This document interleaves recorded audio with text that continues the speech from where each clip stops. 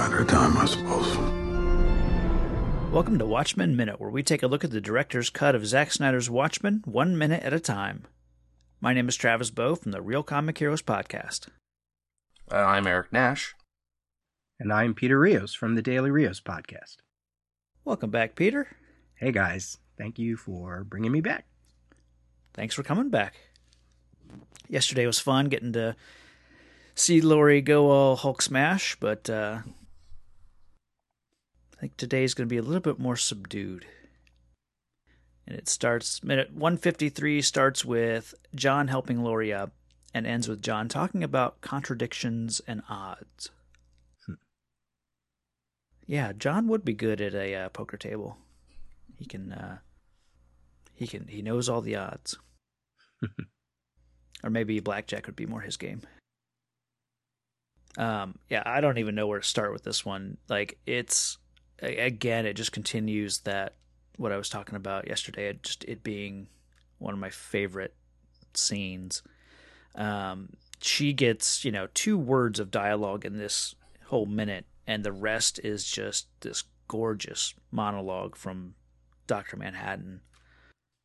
And right at the beginning, he asks if she'll smile if he admits that he was wrong, and I really like it because in minute 149 last week, she asked him if it was too late to ask for a miracle, and he goes into the saying that miracles by their definition are meaningless and whatever happens, and I think this is kind of admitting that he was wrong on that account.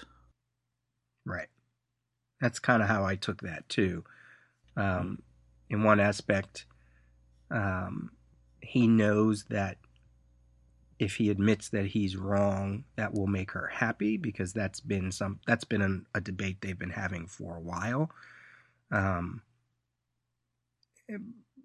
Her trying to make him see in her ways, or human, in a more human way, as opposed to his very rigid, here's how I perceive time.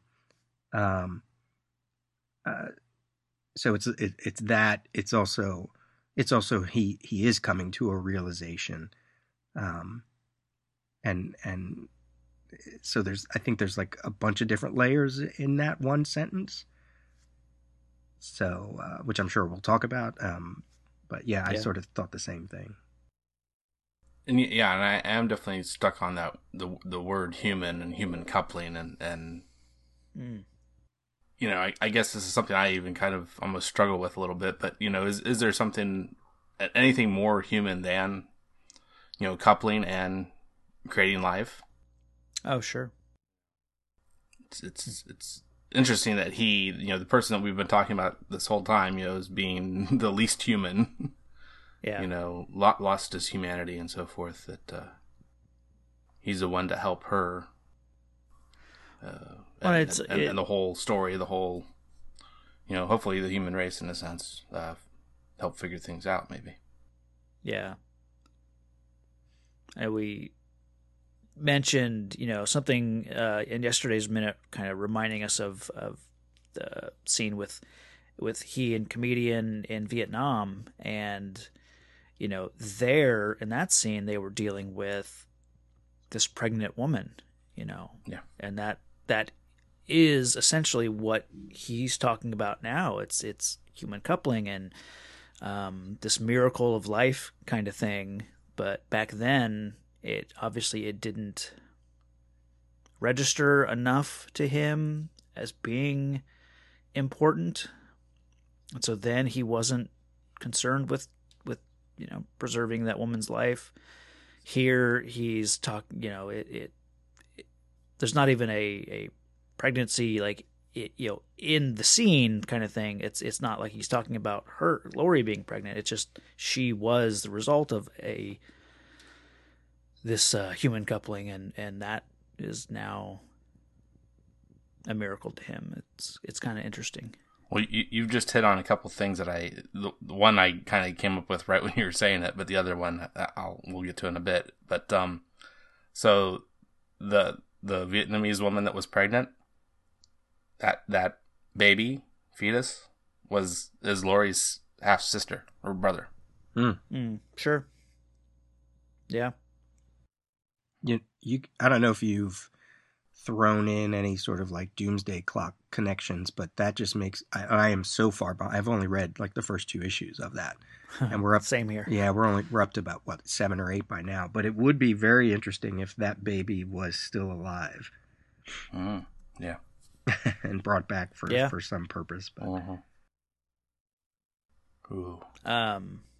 He talks about, the first example of miracles. He says events with astronomical odds of occurring, like oxygen turning into gold. So I just looked up just the phrase turning oxygen into gold, not expecting to find any, like, oh yeah, it's really easy, but I found like a Quora website, and it says, the question, can you turn air, oxygen, into gold with the right mechanism? It says, theoretically, yes. Will it be worth it? No. While it is possible to force enough protons to combine with the nucleus of an oxygen atom to turn it into gold, the cost to make even a few atoms of gold from oxygen would be equal to the cost to mine for many milligrams of gold, along with the refining of the gold, blah, blah, blah. This coupled with the fact that the facility to require is miles long and makes the process ineffective. You'd need a particle collider or the Large Hadron Collider or something like that. And this, got me thinking about alchemy, which is the process of trying to turn base metals into gold, which was the predecessor of chemistry. And that led me to an article from like an offshoot of West Texas A&M University. They had one of their science, professors was answering questions, and has this paragraph about is alchemy possible? Turning metal into gold, and that is possible. It's also kind of pointless because of the cost but the amount of gold you'd create is way offsets the value. And it said, I thought this was interesting. It's a bit long, but I think there's some interesting stuff here. It says, gold is the chemical element with 79 protons in each atomic nucleus. Every atom containing 79 protons is a gold atom, and all gold atoms behave the same chemically. In principle, we can therefore create gold by simply assembling 79 protons and enough neutrons to make the nucleus stable.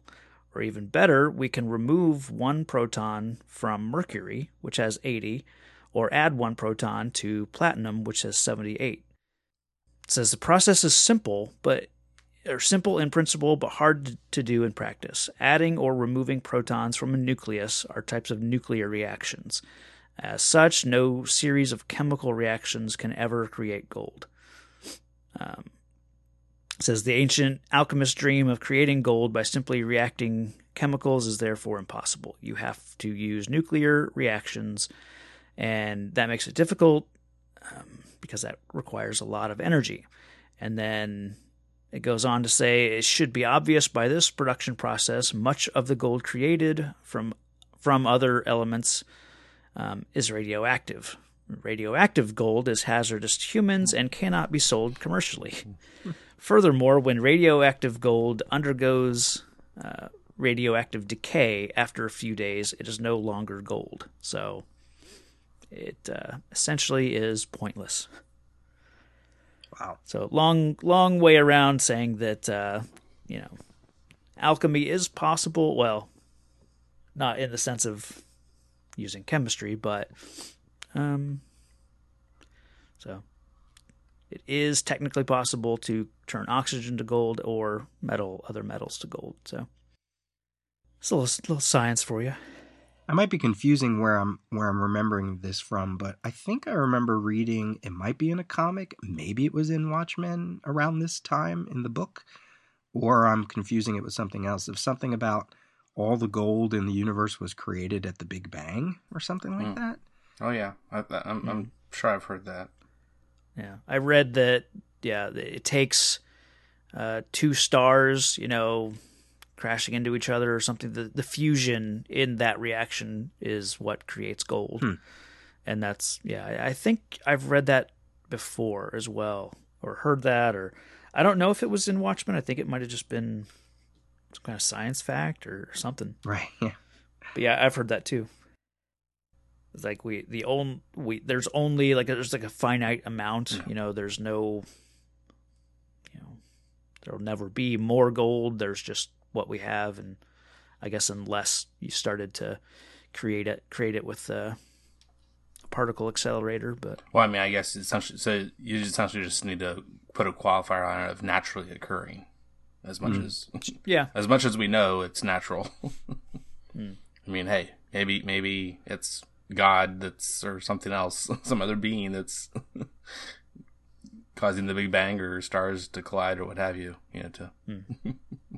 So at that point, well, that's not natural. So is Laurie John's gold? I always thought about this moment in the book and in the movie too about he says previously in another minute, in my opinion, the existence of life is a highly overrated phenomenon. Okay.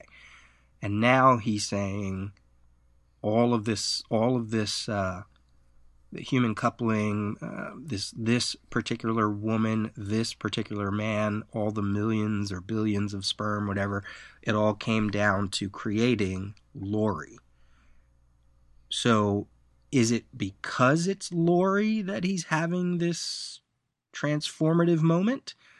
What if it was a conversation with Dan? Right? So do we need Laurie at this moment for him to have this revelation? I think so. I think because of what he'll go on to say about, until, finally your mother loves a man, Edward Blake, the comedian, a man she has every reason to hate. And out of that contradiction against unfathomable odds, it's you. And that's kind of what I was talking about with the cause and effect. And here it is in the large scale, going back to the attempted rape of Sally by Eddie that doesn't, at that moment doesn't result in her being conceived. But, later on, Sally decides to go back to Eddie, and they, in Lawrence's words, finish the job. Yeah. They have a connection, and that's what results in Laurie. So I think, I think this couldn't be a conversation between Dr. Manhattan and Dan about, your parents got together, and what are the odds? Like, it's with Laurie, it is more, there was hate, and then there was, love, I guess, is the miracle. So like the circumstance. Yeah, that makes sense. You mentioned, when the attempted rape happened, and that didn't result in, at that time, Laurie being conceived. Yeah. But see, the thing I've thought about a lot throughout my life at various points, I've kind of gotten on like, okay, this or that doesn't make sense because it wouldn't be Laurie. Sure. Yeah. Sure. I mean, right now, if by just, fractions of seconds, things happening slightly different when she was conceived later on, with the one night stand or what have you, that, this could be a blonde Laurie or, who knows how different. Or male, or right, yeah, exactly. Yeah. Well, he even says it, millions upon millions of cells compete to create life. Right. So, yeah, it had to be that, that one instance when they had intercourse that led to Laurie. So it's all about timing and all right, what is it? To create a diamond, you need time and pressure. Yeah. So It's also dialogue that is fairly spot on from the comics. Yeah. Which I appreciated. Mm-hmm. I love the way the final thing he says here, just the two words of "it's you." Mm-hmm. It's said with such conviction and weight, and it's like we're seeing him genuinely surprised for the first time in this movie. He didn't know this was going to happen. He even told us a few minutes ago that how this was going to end. She was going to be in tears and disappointed, and and he wasn't going to go back to Earth for a very long time. But he's genuinely caught off guard here, seemingly just from being in her presence, like as if she's royalty, or even more than royalty. Just she is this miracle that he's suddenly aware of. And it's all just, I love the entire minute's worth of dialogue from him, but that final bit of delivery of "it's you," he gives it some pause before he says it, and then after he's still considering what he's saying, and it's really powerful bit of delivery from Billy Crudup. Again, I love him here as Dr. Manhattan, and these minutes, and his earlier scene on Mars when he first arrives on Mars. It's all just perfect for me.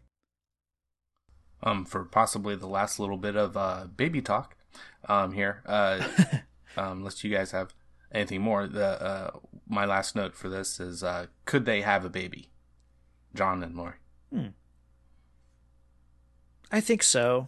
I don't think there's too many limits of what he could do. Yeah, right.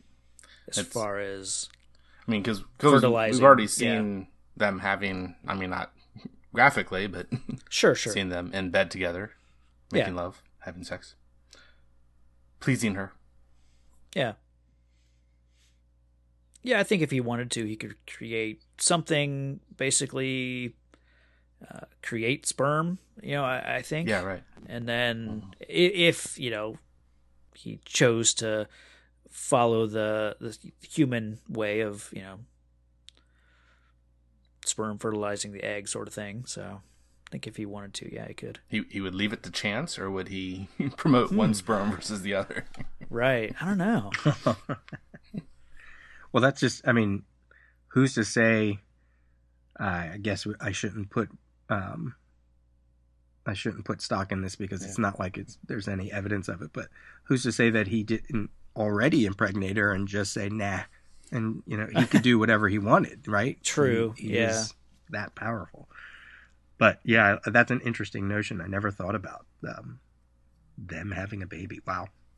Yeah. And he says later in the movie, he's going to go create some life, but we don't know how he plans to do that. Maybe that's what Doomsday Clock's all about, but again, so far behind, I don't know. My last bit here is going back to something I've talked about several times. I promise this will be the last. But I noticed within this minute, the typical boring reddish brown color palette on Mars is gone. And this minute, and I think tomorrow's minute, they're just gorgeous. We've got, him glowing blue, and most of the frames of this minute, it's pretty evenly split between her on the left side, him on the right side. And so his side is this blue, there's pinks, there's dark purples. Her side tends to be more orange and yellow. And there's this beautiful, like, gradient transition between the two. It's finally like, here's some beautiful coloring on Mars. And I know it's because of the light that he gives off, but it feels like it's more like the book where we have, pinks and yellows and just different color here. So and then I noticed that there's this kind of, like I said, several of the frames are basically set up the same way. Her on the right, him on the left, or whatever. But this color kind of splitting both sides, and then it reminded me of the color scheme of a lot of Adrian Veidt's branding, the yellow and purple. And then if you go back to the book, in this scene, she's throwing that bottle of nostalgia, which is yellow and purple, and I doubt that was intentional, but I don't know, it made me think of it, so I'm gonna praise him for it anyways. I'm sure you'll be happy to know that at least at one point while I was rewatching this, I thought of you talking about the colors and the landscape. I promise I won't bring it up anymore. Peter, any final thoughts on the minute today or yesterday? No, that was all my notes. Cool. Can you tell us about the first time you read Watchmen, or any memories from reading it? Yeah, I'm old enough to have read Watchmen as it was coming out. I think I remember the first issue hitting the stand. I want to say I got issue 1 and 2, and then for some reason didn't get 3 or 4, but then jumped right back in with like 5. And then I've quickly found those other 2 copies. And at the time, in the mid to late 80s, when Watchmen hit, I was, in 1986, I was 14. I was reading this when I was 14, 15 years old.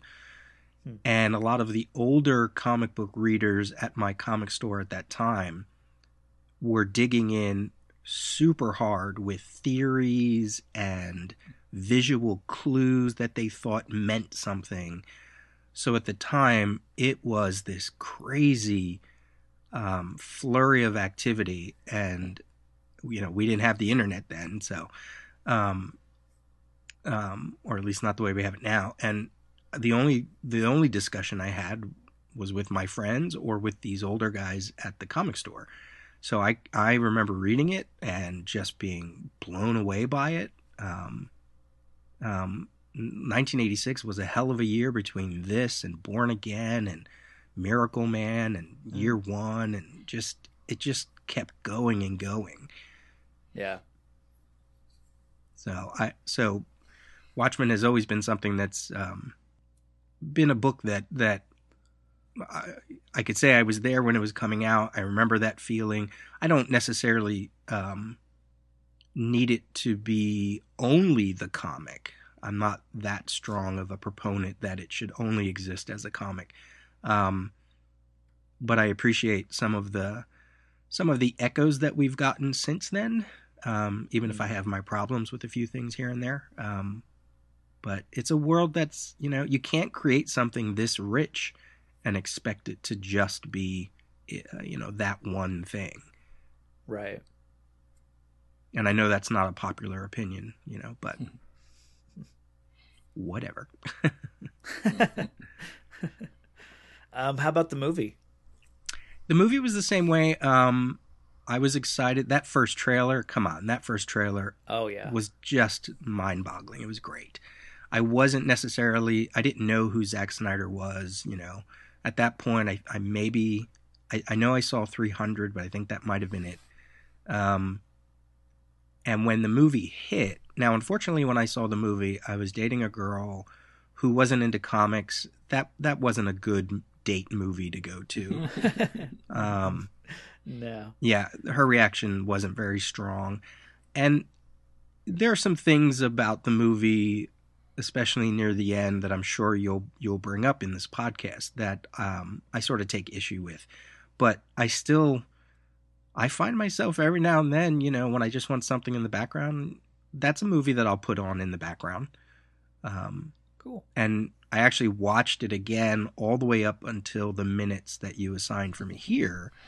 Okay. Just, I wanted to make sure I wasn't missing anything. And I was cooking or doing dishes, and then I would stop and actually watch certain sections again and marvel at how close it is to the comics here and there, and yet still works.